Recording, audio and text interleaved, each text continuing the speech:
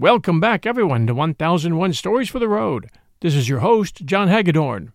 Today, chapters 18 and 19 from Edgar Rice Burroughs' Tarzan adventure, The Jewels of Opar.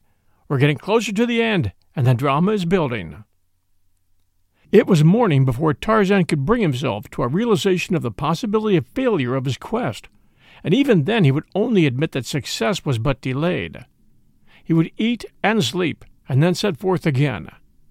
The jungle was wide, but wide too were the experience and cunning of Tarzan. Taglit might travel far, but Tarzan would find him in the end, though he had to search every tree in the mighty forest. Soliloquizing thus, the ape-man followed the spoor of Bara, the deer, the unfortunate upon which he had decided to satisfy his hunger.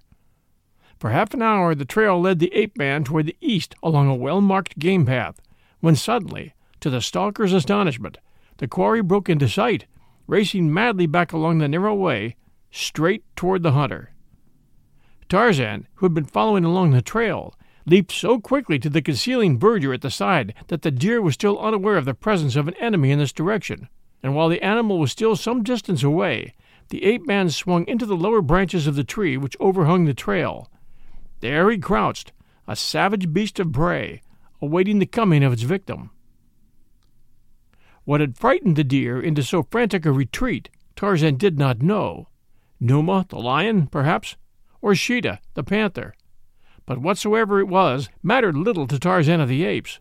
He was ready and willing to defend his kill against any other denizen of the jungle. If he were unable to do it by means of physical prowess, he had at his command another and a greater power, his shrewd intelligence. And so, on came the running deer, straight into the jaws of death. The ape-man turned so that his back was toward the approaching animal. He poised with bent knees upon the gently swaying limb above the trail, timing with keen ears the nearing hoofbeats of frightened Bara.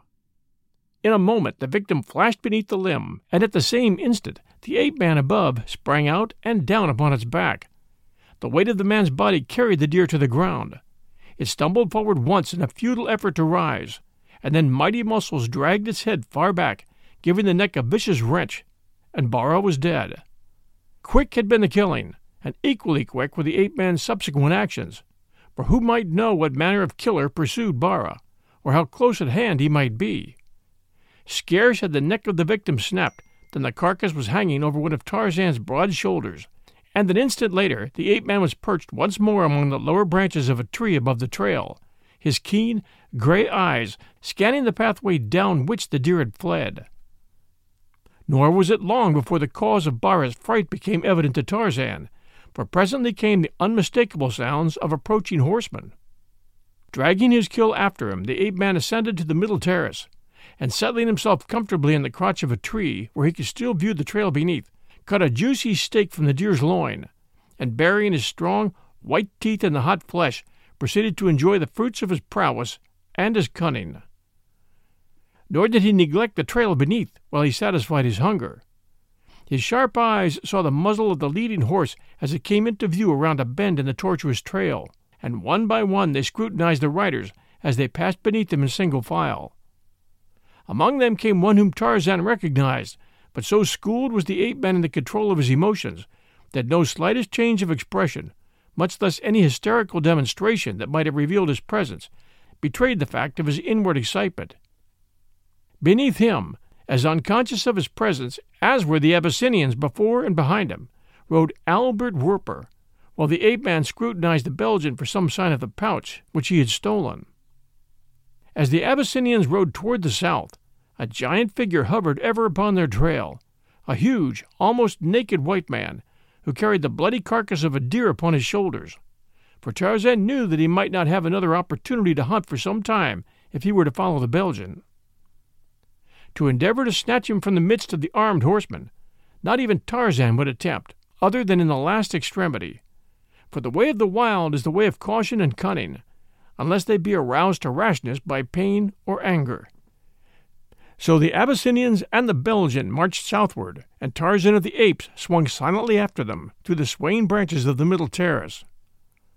A 2 days' march brought them to a level plain, beyond which lay mountains, a plain which Tarzan remembered and which aroused within him vague half-memories and strange longings. Out upon the plain the horsemen rode, and at a safe distance behind them crept the ape-man, taking advantage of such cover as the ground afforded.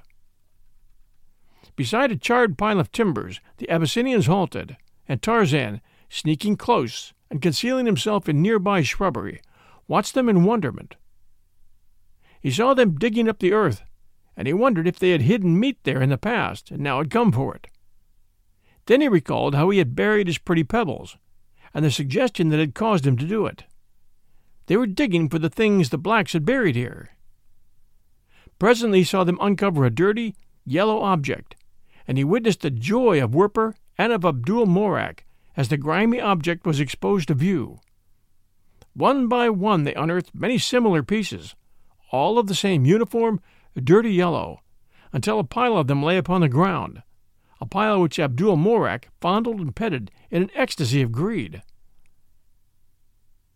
Something stirred in the ape-man's mind as he looked long upon the golden ingots. Where had he seen such before? What were they? Why did these Tarmangani covet them so greatly? To whom did they belong? He recalled the black men who had buried them. The things must be theirs. Werper was stealing them as he had stolen Tarzan's pouch of pebbles. The ape-man's eyes blazed in anger. He would like to find the black men and lead them against these thieves. He wondered where their village might be. As all these things ran through the active mind, a party of men moved out of the forest at the edge of the plain and advanced toward the ruins of the burned bungalow. Abdul Morak, always watchful, was the first to see them, but already they were halfway across the open. He called to his men to mount and hold themselves in readiness, for in the heart of Africa, who may know whether a strange host be friend or foe? Werper, swinging into his saddle, fastened his eyes upon the newcomers. Then, white and trembling, he turned toward Abdul Morak. "It is Achmet Zek and his raiders," he whispered. "They have come for the gold." It must have been at about the same instant that Achmet Zek discovered the pile of yellow ingots and realized the actuality of what he had already feared since first his eyes had alighted upon the party beside the ruins of the Englishman's bungalow. Someone had forestalled him. Another had come for the treasure ahead of him. The Arab was crazed by rage. Recently everything had gone against him. He had lost the jewels, the Belgian, and for the second time he had lost the Englishwoman. Now someone had come to rob him of this treasure, which he had thought as safe from disturbance here as though it had never been mined. He cared not whom the thieves might be. They would not give up the gold without a battle, of that he was certain. And with a wild whoop and a command to his followers, Achmet Zek put spurs to his horse and dashed down upon the Abyssinians, and after him, waving their long guns above their heads, yelling and cursing, came his motley horde of cutthroat followers. The men of Abdul Morak met them with a volley which emptied a few saddles, and then the raiders were among them, and sword, pistol, and musket, each was doing its most hideous and bloody work. Achmet Zek, spying Werper at the first charge, bore down upon the Belgian, and the latter, terrified by contemplation of the fate he deserved, turned his horse's head and dashed madly away in an effort to escape. Shouting to a lieutenant to take command, and urging him upon pain of death to dispatch the Abyssinians and bring the gold back to his camp, Achmet Zek set off across the plain in pursuit of the Belgian, his wicked nature unable to forego the pleasures of revenge, even at the risk of sacrificing the treasure. As the pursued and the pursuer raced madly toward the distant forest, the battle behind them raged with bloody savageness. No quarter was asked by either the ferocious Abyssinians or the murderous cutthroats of Achmet Zek. From the concealment of the shrubbery, Tarzan watched the sanguinary conflict which so effectually surrounded him that he found no loophole through which he might escape to follow Werper and the Arab chief. The Abyssinians were formed in a circle which included Tarzan's position, and around and into them galloped the yelling raiders, now darting away, now charging in to deliver thrusts and cuts with their curved swords. Numerically, the men of Achmet Zek were superior, and slowly but surely the soldiers of Menelek were being exterminated. To Tarzan the result was immaterial. He watched with but a single purpose, to escape the ring of blood-mad fighters and be away after the Belgian and his pouch.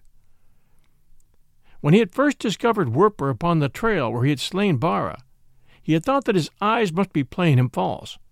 So certain had he been that the thief had been slain and devoured by Numa. But after following the detachment for 2 days, with his keen eyes always upon the Belgian, he had no longer doubted the identity of the man, though he was put to it to explain the identity of the mutilated corpse he had supposed was the man he sought. As he crouched in hiding among the unkept shrubbery, which so short a while since had been the delight and pride of the wife he no longer recalled, an Arab and an Abyssinian wheeled their mounts close to his position as they slashed at each other with their swords. Step by step the Arab beat back his adversary until the latter's horse all but trod upon the ape-man, and then a vicious cut clove the black warrior's skull, and the corpse toppled backward, almost upon Tarzan. As the Abyssinian tumbled from his saddle, the possibility of escape, which was represented by the riderless horse, electrified the ape-man to instant action. Before the frightened beast could gather himself for flight, a naked giant was astride his back. A strong hand had grasped his bridle rein, and the surprised Arab discovered a new foe in the saddle of him whom he had slain. But this enemy wielded no sword, and his spear and bow remained upon his back. The Arab, recovered from his first surprise, dashed in with raised sword to annihilate this presumptuous stranger. He aimed a mighty blow at the ape-man's head, a blow which swung harmlessly through thin air as Tarzan ducked from its path, and then the Arab felt the other's horse brushing his leg. A great arm shot out and encircled his waist, and before he could recover himself, he was dragged from his saddle, and forming a shield for his antagonist, was borne at a mad run straight through the encircling ranks of his fellows. Just beyond them he was tossed aside upon the ground, and the last he saw of his strange foeman, the latter was galloping off across the plain in the direction of the forest at its farther edge. For another hour the battle raged, nor did it cease until the last of the Abyssinians lay dead upon the ground, or had galloped off toward the north in flight. But a handful of men escaped, among them Abdul Morak.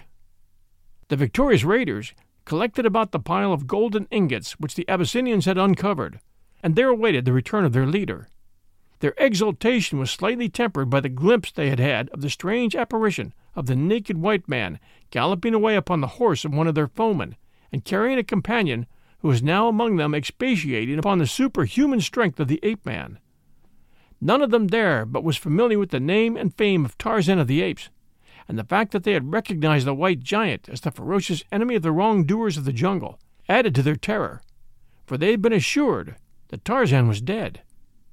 Naturally superstitious, they fully believed that they had seen the disembodied spirit of the dead man, and now they cast fearful glances about them in expectation of the ghost's early return to the scene of the ruin they had inflicted upon him during their recent raid upon his home, and discussed in affrighted whispers the probable nature of the vengeance which the spirit would inflict upon them should he return to find them in possession of his gold. As they conversed, their terror grew, while from the concealment of the reeds along the river below them a small party of naked, black warriors watched their every move. From the heights beyond the river, these black men had heard the noise of the conflict, and creeping warily down to the stream, had forded it and advanced through the reeds until they were in a position to watch every move of the combatants. For a half-hour the raiders awaited Achmet Zek's return, their fear of the earlier return of the ghost of Tarzan constantly undermining their loyalty to and fear of their chief. Finally, one among them voiced the desires of all when he announced that he intended riding forth toward the forest in search of Achmet Zek. Instantly every man of them sprang to his mount. "The gold will be safe here," cried one. "We have killed the Abyssinians, and there are no others to carry it away. Let us ride in search of Achmet Zek." And a moment later, amidst a cloud of dust, the raiders were galloping madly across the plain, and out from the concealment of the reeds along the river crept a party of black warriors toward the spot where the golden ingots of Opar lay piled on the ground. Werper had still been in advance of Achmet Zek when he reached the forest, but the latter, better mounted, was gaining upon him. Riding with the reckless courage of desperation, the Belgian urged his mount to greater speed, even within the narrow confines of the winding game trail that the beast was following. Behind him he could hear the voice of Achmet Zek crying to him to halt, but Werper only dug spurs deeper into the bleeding sides of his panting mount. 200 yards within the forest, a broken branch lay across the trail. It was a small thing that a horse might ordinarily take in his natural stride, without noticing its presence. But Werper's horse was jaded. His feet were heavy with weariness, and as the branch caught between his front legs, he stumbled, was unable to recover himself, and went down, sprawling in the trail. Werper, going over his head, rolled a few yards farther on, scrambled to his feet, and ran back. Seizing the reins, he tugged to drag the beast to his feet, but the animal would not or could not rise, and as the Belgian cursed and struck at him, Achmet Zek appeared in view. Instantly the Belgian ceased his efforts with the dying animal at his feet, and seizing his rifle, dropped behind the horse and fired at the oncoming Arab. His bullet, going low, struck Achmet Zek's horse in the breast, bringing him down 100 yards from where Werper lay preparing to fire a second shot. The Arab, who had gone down with his mount, was standing astride him, and seeing the Belgian's strategic position behind his fallen horse, lost no time in taking up a similar one behind his own. And there the two lay, alternately firing at and cursing each other, while from behind the Arab, Tarzan of the Apes approached to the edge of the forest. Here he heard the occasional shots of the duelist, and choosing the safer and swifter avenue of the forest branches to the uncertain transportation afforded by a half-broken Abyssinian pony, took to the trees. Keeping to one side of the trail, the ape-man came presently to a point where he could look down in comparative safety upon the fighters. First one, and then the other, would partially raise himself above his breastwork of horseflesh, fire his weapon, and immediately drop flat behind his shelter, where he would reload and repeat the act a moment later. Werper had but little ammunition, having been hastily armed by Abdul Morak from the body of one of the first of the Abyssinians who had fallen in the fight about the pile of ingots. And now he realized that soon he would have used his last bullet and be at the mercy of the Arab, a mercy with which he was well acquainted. Facing both death and despoilment of his treasure, the Belgian cast about for some plan of escape, and the only one that appealed to him as containing even a remote possibility of success hinged upon the chance of bribing Achmet Zek. Werper had fired all but a single cartridge when, during a lull in the fighting, he called aloud to his opponent. "Achmet Zek," he cried, "Allah alone knows which one of us may leave our bones to rot where he lies upon this trail today if we keep up our foolish battle. You wish the contents of the pouch I wear about my waist, and I wish my life and my liberty even more than I do the jewels. Let us each, then, take that which he most desires, and go our separate ways in peace. I will lay the pouch upon the carcass of my horse, where you may see it, and you in turn will lay your gun upon your horse, with butt toward me. Then I will go away, leaving the pouch to you, and you will let me go in safety. I want only my life and my freedom." The Arab thought in silence for a moment. Then he spoke. His reply was influenced by the fact that he had expended his last shot. "Go your way, then," he growled, "leaving the pouch in plain sight behind you. See, I lay my gun thus, with the butt toward you. Go." Werper removed the pouch from about his waist. Sorrowfully and affectionately he let his fingers press the hard outlines of the contents. Ah, if he could extract a little handful of the precious stones! But Achmet Zek was standing now, his eagle eyes commanding a plain view of the Belgian and his every act. Regretfully Werper laid the pouch, its contents undisturbed, upon the body of his horse, rose, and taking his rifle with him, backed slowly down the trail until a turn hid him from the view of the watchful Arab. Even then Achmet Zek did not advance, fearful as he was of some such treachery as he himself might have been guilty of under like circumstances. Nor were his suspicions groundless, for the Belgian, no sooner had he passed out of the range of the Arab's vision, halted behind the bole of a tree, where he still commanded an unobstructed view of his dead horse and the pouch, and raising his rifle, covered the spot where the other's body must appear when he came forward to seize the treasure. But Achmet Zek was no fool to expose himself to the blackened honor of a thief and a murderer. Taking his long gun with him, he left the trail, entering the rank and tangled vegetation which walled it, and crawling slowly forward on hands and knees, he paralleled the trail.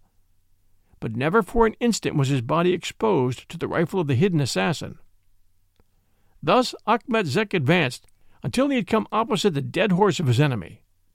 The pouch lay there in full view, while a short distance along the trail, Werper waited in growing impatience and nervousness, wondering why the Arab did not come to claim his reward. Presently he saw the muzzle of a rifle appear suddenly and mysteriously a few inches above the pouch, and before he could realize the cunning trick that the Arab had played upon him, the sight of the weapon was adroitly hooked into the rawhide thong which formed the carrying strap of the pouch, and the latter was drawn quickly from his view into the dense foliage at the trail's side. Not for an instant had the raider exposed a square inch of his body, and Werper dared not fire his one remaining shot unless every chance of a successful hit was in his favor. Chuckling to himself, Achmet Zek withdrew a few paces further into the jungle, for he was as positive that Werper was waiting nearby for a chance to shoot him as though his eyes had penetrated the jungle's trees to the figure of the hiding Belgian. Fingering his rifle behind the bole of a buttressed giant, Werper did not dare advance. His cupidity would not permit him to depart, and so he stood there, his rifle ready in his hands, his eyes watching the trail before him with cat-like intensity.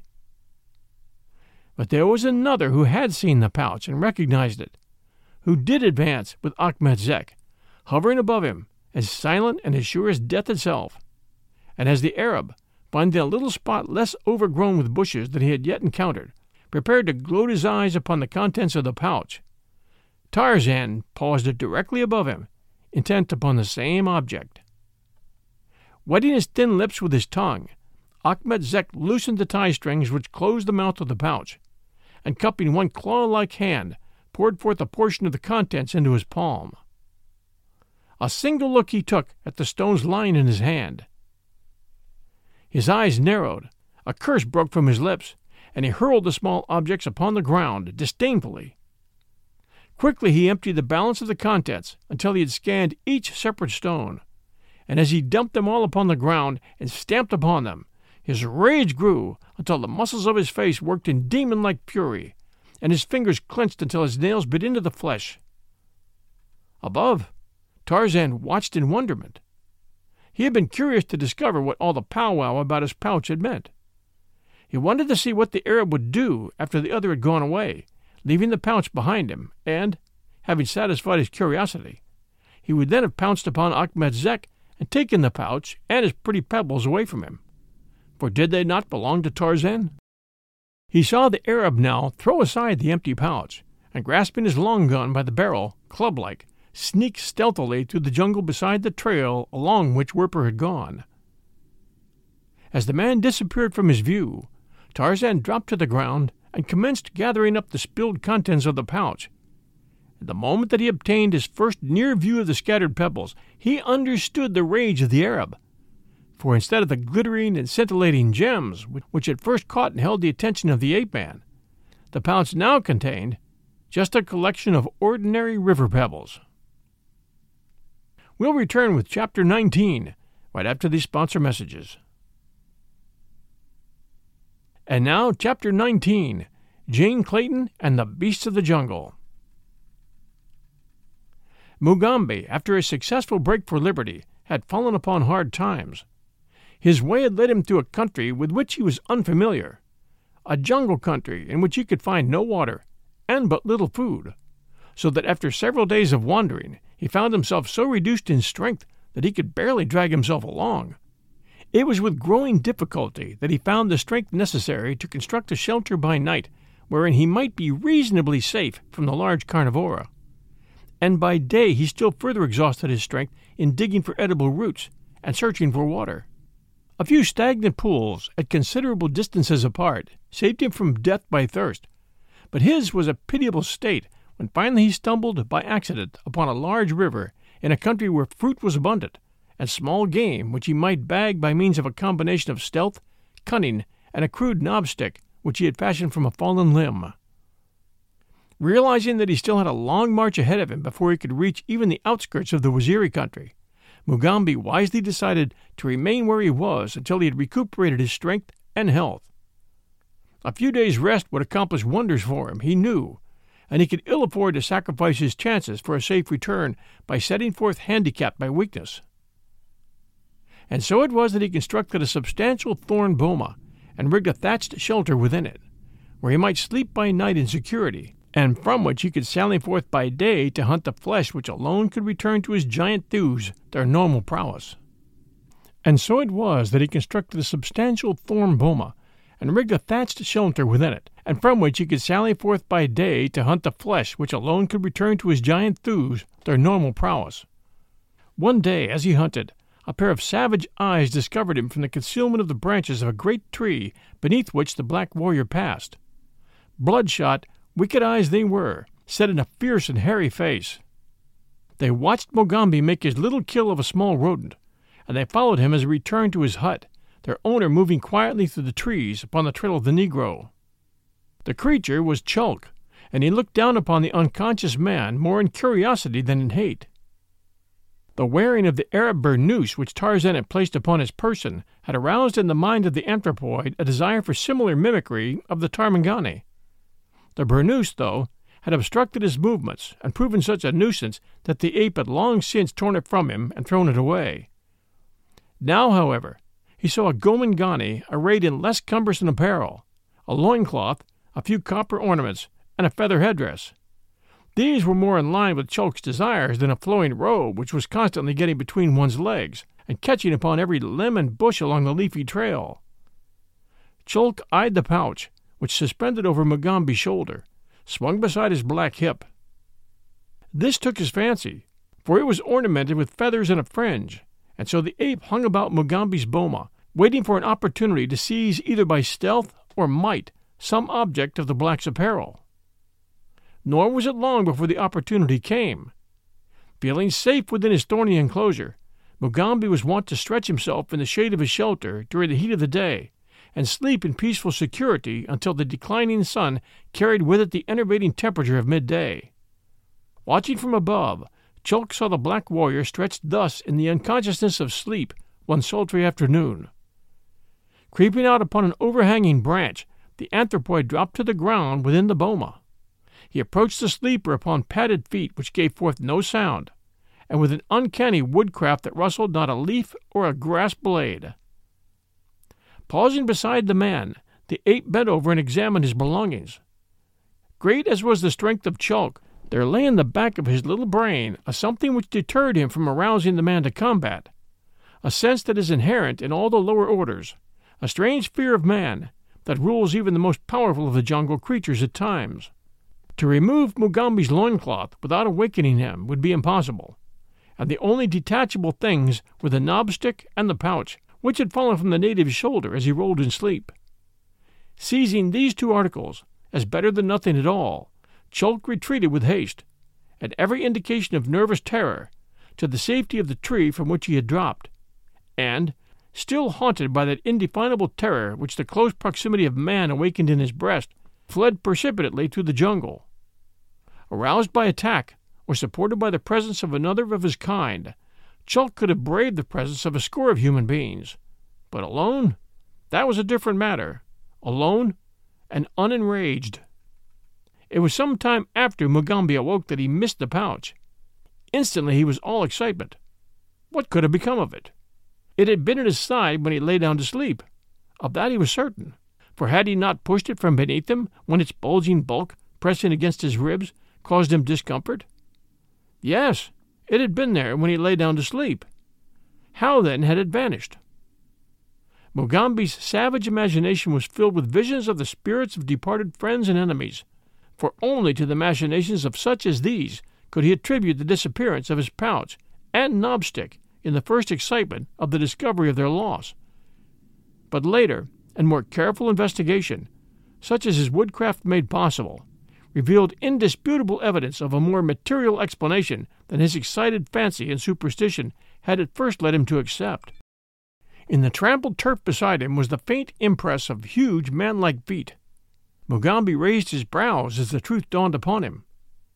Hastily leaving the boma, he searched in all directions about the enclosure for some further sign of the telltale spoor.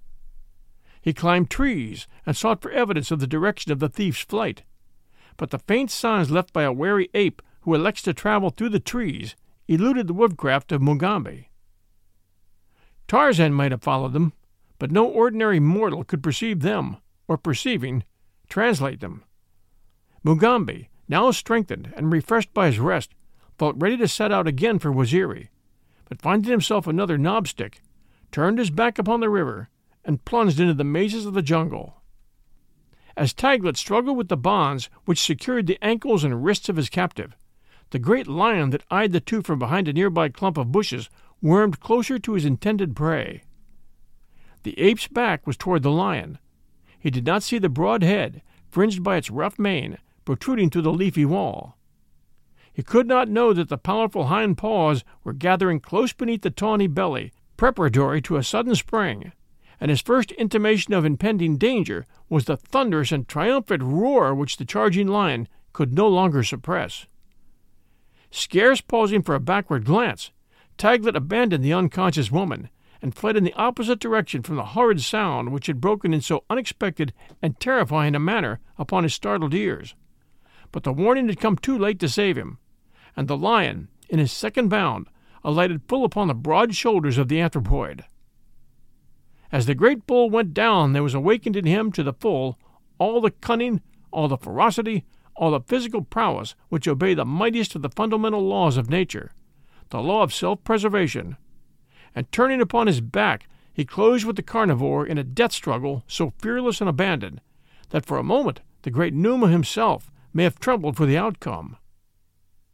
Seizing the lion by the mane, Taglet buried his yellowed fangs deep in the monster's throat, growling hideously through the muffled gag of blood and hair. Mixed with the ape's voice, the lion's roars of rage and pain reverberated through the jungle, till the lesser creatures of the wild, startled from their peaceful pursuits, scurried fearfully away. Rolling over and over upon the turf, the two battled with demoniac fury, until the colossal cat, by doubling his hind paws far up beneath his belly, sank his talons deep into Taglet's chest. Then, ripping downward with all his strength, Numa accomplished his design, and the disemboweled anthropoid, with a last spasmodic struggle, relaxed in limp and bloody dissolution beneath his titanic adversary. Scrambling to his feet, Numa looked about quickly in all directions, as though seeking to detect the possible presence of other foes. But only the still and unconscious form of the girl, lying a few paces from him, met his gaze, and with an angry growl he placed a forepaw upon the body of his kill, and raising his head, gave voice to his savage victory cry. For another moment he stood with fierce eyes roving to and fro about the clearing. At last they halted for a second time upon the girl. A low growl rumbled from the lion's throat. His lower jaw rose and fell, and the slaver drooled and dripped upon the dead face of Taglet. Like two yellow-green augurs, wide and unblinking, the terrible eyes remained fixed upon Jane Clayton. The erect and majestic pose of the great frame shrank suddenly into a sinister crouch, as, slowly and gently as one who treads on eggs, the devil-faced cat crept forward toward the girl. Beneficent fate maintained her in happy unconsciousness of the dread presence sneaking stealthily upon her. She did not know when the lion paused at her side. She did not hear the sniffing of his nostrils as he smelled about her. She did not feel the heat of the fetid breath upon her face, nor the dripping of the saliva from the frightful jaws half opened so close above her. Finally the lion lifted a forepaw and turned the body of the girl half over. Then he stood again eyeing her as though still undetermined whether life was extinct or not. Some noise or odor from the nearby jungle attracted his attention for a moment. His eyes did not again return to Jane Clayton, and presently he left her, walked over to the remains of Taglet, and crouching down upon his kill with his back toward the girl, proceeded to devour the ape. It was upon this scene that Jane Clayton at last opened her eyes. Inured to danger, she maintained her self-possession in the face of the startling surprise which her newfound consciousness revealed to her. She neither cried out nor moved a muscle, until she had taken in every detail of the scene which lay within the range of her vision. She saw that the lion had killed the ape, and that he was devouring his prey less than 50 feet from where she lay. But what could she do? Her hands and feet were bound. She must wait, then, in what patience she could command, until Numa had eaten and digested the ape, when, without doubt, he would return to feast upon her, unless in the meantime the dread hyenas should discover her, or some other of the numerous prowling carnivora of the jungle. As she lay tormented by these frightful thoughts, she suddenly became conscious that the bonds at her wrists and ankles no longer hurt her, and then of the fact that her hands were separated, one lying upon either side of her, instead of both being confined at her back.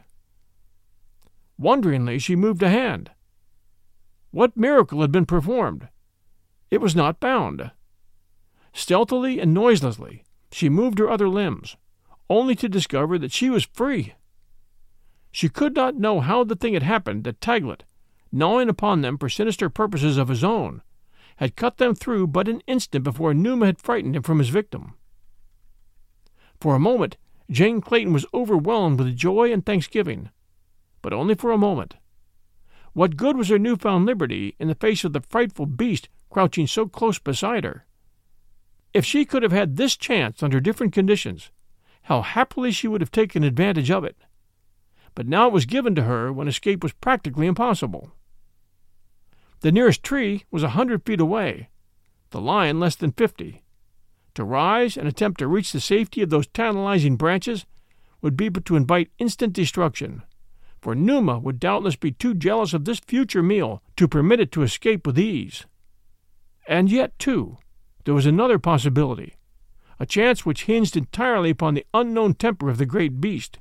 His belly already partially filled, he might watch with indifference the departure of the girl. Yet could she afford to chance so improbable a contingency? She doubted it. Upon the other hand, she was no more minded to allow this frail opportunity for life to entirely elude her without taking or attempting to take some advantage from it. She watched the lion narrowly. He could not see her without turning his head more than halfway round. She would attempt a ruse. Silently she rolled over in the direction of the nearest tree and away from the lion, until she lay again in the same position in which Numa had left her, but a few feet farther from him. Here she lay breathless, watching the lion, but he gave no indication that he had heard aught to arouse his suspicions. Again she rolled over, gaining a few more feet, and again she lay in rigid contemplation of the beast's back. During what seemed hours to her tense nerves, Jane Clayton continued these tactics, and still the lion fed on in apparent unconsciousness that his second prey was escaping him. Already the girl was just but a few paces from the tree. A moment more, and she would be close enough to chance springing to her feet, throwing caution aside, and making a sudden, bold dash for safety. She was halfway over in her turn, her face away from the lion, when he suddenly turned his great head and fastened his eyes upon her. He saw her roll over upon her side away from him, and then her eyes were turned again toward him, and the cold sweat broke from the girl's every pore as she realized that with life almost within her grasp, death had found her out. For a long time, neither the girl nor the lion moved. The beast lay motionless, his head turned upon his shoulders, and his glaring eyes fixed upon the rigid victim, now nearly 50 yards away. The girl stared back straight into those cruel orbs, daring not to move even a muscle. The strain upon her nerves was becoming so unbearable that she could scarcely restrain a growing desire to scream. When Numa deliberately turned back to the business of feeding, but his back-laid ears attested a sinister regard for the actions of the girl behind him. Realizing that she could not again turn without attracting his immediate and perhaps fatal attention, Jane Clayton resolved to risk all in one last attempt to reach the tree and clamber to the lowest branches. Gathering herself steadily for the effort, she leaped suddenly to her feet. But almost simultaneously the lion sprang up, wheeled, and with wide distended jaws and terrific roars, charged swiftly down upon her. Those who have spent lifetimes hunting the big game of Africa will tell you that scarcely any other creature in the world attains the speed of a charging lion. For the short distance that the great cat can maintain it, it resembles nothing more closely than the onrushing of a giant locomotive under full speed. And so, though the distance that Jane Clayton must cover was relatively small, the terrific speed of the lion rendered her hopes of escape almost negligible. Yet fear can work wonders, and though the upward spring of the lion as he neared the tree into which she was scrambling brought his talons in contact with her boots, she eluded his raking grasp, and as he hurtled against the bole of her sanctuary, the girl drew herself into the safety of the branches above his reach. For some time the lion paced, growling and moaning, beneath the tree in which Jane Clayton crouched, panting and trembling. The girl was a prey to the nervous reaction from the frightful ordeal through which she had so recently passed, and in her overwrought state it seemed that never again should she dare descend to the ground among the fearsome dangers which infested the broad stretch of jungle that she knew must lie between herself and the nearest village of her faithful Waziri. It was almost dark before the lion finally quit the clearing, and even had his place beside the remnants of the mangled ape not been immediately usurped by a pack of hyenas, Jane Clayton would scarcely have dared venture from her refuge in the face of the impending night. And so she composed herself as best she could for the long and tiresome wait, until daylight might offer some means of escape from the dread vicinity in which she had witnessed such terrifying adventures. Tired nature at last overcame even her fears, and she dropped into a deep slumber, cradled in a comparatively safe, though rather uncomfortable, position against the bole of the tree, and supported by two large branches which grew outward, almost horizontally, but a few inches apart. The sun was high in the heavens when she at last awoke, and beneath her was no sign either of Numa or the hyenas. Only the clean-picked bones of the ape, scattered about the ground, attested the fact of what had transpired in this seemingly peaceful spot but a few hours before. Both hunger and thirst assailed her now, and realizing that she must descend or die of starvation, she at last summoned courage to undertake the ordeal of continuing her journey through the jungle. Descending from the tree, she set out in a southerly direction, toward the point where she believed the plains of Waziri lay, and though she knew that only ruin and desolation marked the spot where once her happy home had stood, she hoped that by coming to the broad plain she might eventually reach one of the numerous Waziri villages that were scattered over the surrounding country, or chance upon a roving band of these indefatigable huntsmen. The day was half spent when there broke unexpectedly upon her startled ears the sound of a rifle shot not far ahead of her. As she paused to listen, this first shot was followed by another, and yet another. What could it mean? The first explanation which sprung to her mind attributed the firing to an encounter between the Arab raiders and a party of Waziri, but as she did not know upon which side victory might rest, or whether she were behind friend or foe, she dared not advance nearer on the chance of revealing herself to an enemy. After listening for several minutes, she became convinced that no more than 2 or 3 rifles were engaged in the fight, since nothing approximating the sound of a volley reached her ears. But still she hesitated to approach, and at last, determining to take no chance, she climbed into the concealing foliage of a tree beside the trail she had been following, and there fearfully awaited whatever might reveal itself. As the firing became less rapid, she caught the sound of men's voices, though she could distinguish no words, and at last the reports of the guns ceased, and she heard 2 men calling to each other in loud tones. Then there was a long silence, which was finally broken by the stealthy padding of footfalls on the trail ahead of her, and in another moment a man appeared in view, backing toward her, a rifle ready in his hands, and his eyes directed in careful watchfulness along the way that he had come. Almost instantly Jane Clayton recognized the man as Jules Fricolt, who so recently had been a guest in her home. She was upon the point of calling to him in glad relief when she saw him leap quickly to one side and hide himself in the thick verdure at the trail's side. It was evident that he was being followed by an enemy, and so Jane Clayton kept silent, lest she distract Fricolt's attention or guide his foe to his hiding place. Scarcely had Fricolt hidden himself than the figure of a white-robed Arab crept silently along the trail in pursuit. From her hiding place, Jane Clayton could see both men plainly. She recognized Ahmed Zek as the leader of the band of ruffians who had raided her home and made her a prisoner, and as she saw Freakholt, the supposed friend and ally, raise his gun and take careful aim at the Arab, her heart stood still, and every power of her soul was directed upon a fervent prayer for the accuracy of his aim. Achmet Zek paused in the middle of the trail. His keen eyes scanned every bush and tree within the radius of his vision. His tall figure presented a perfect target to the perfidious assassin. There was a sharp report, and a little puff of smoke arose from the bush that hid the Belgian, as Achmet Zek stumbled forward and pitched face down upon the trail.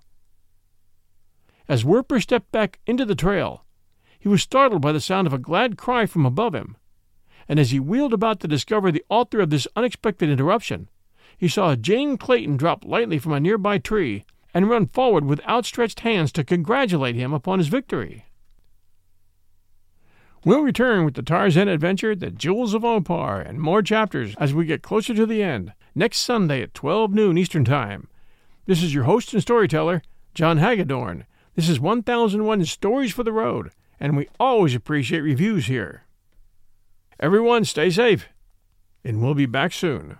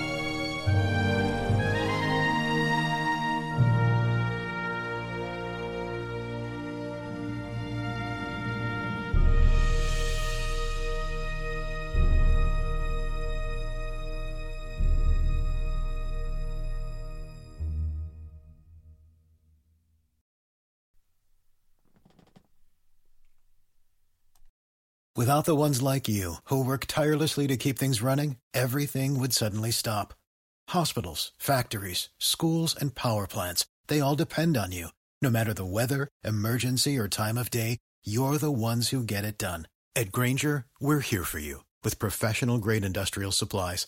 Count on real-time product availability and fast delivery. Call, click Grainger.com, or just stop by. Grainger, for the ones who get it done.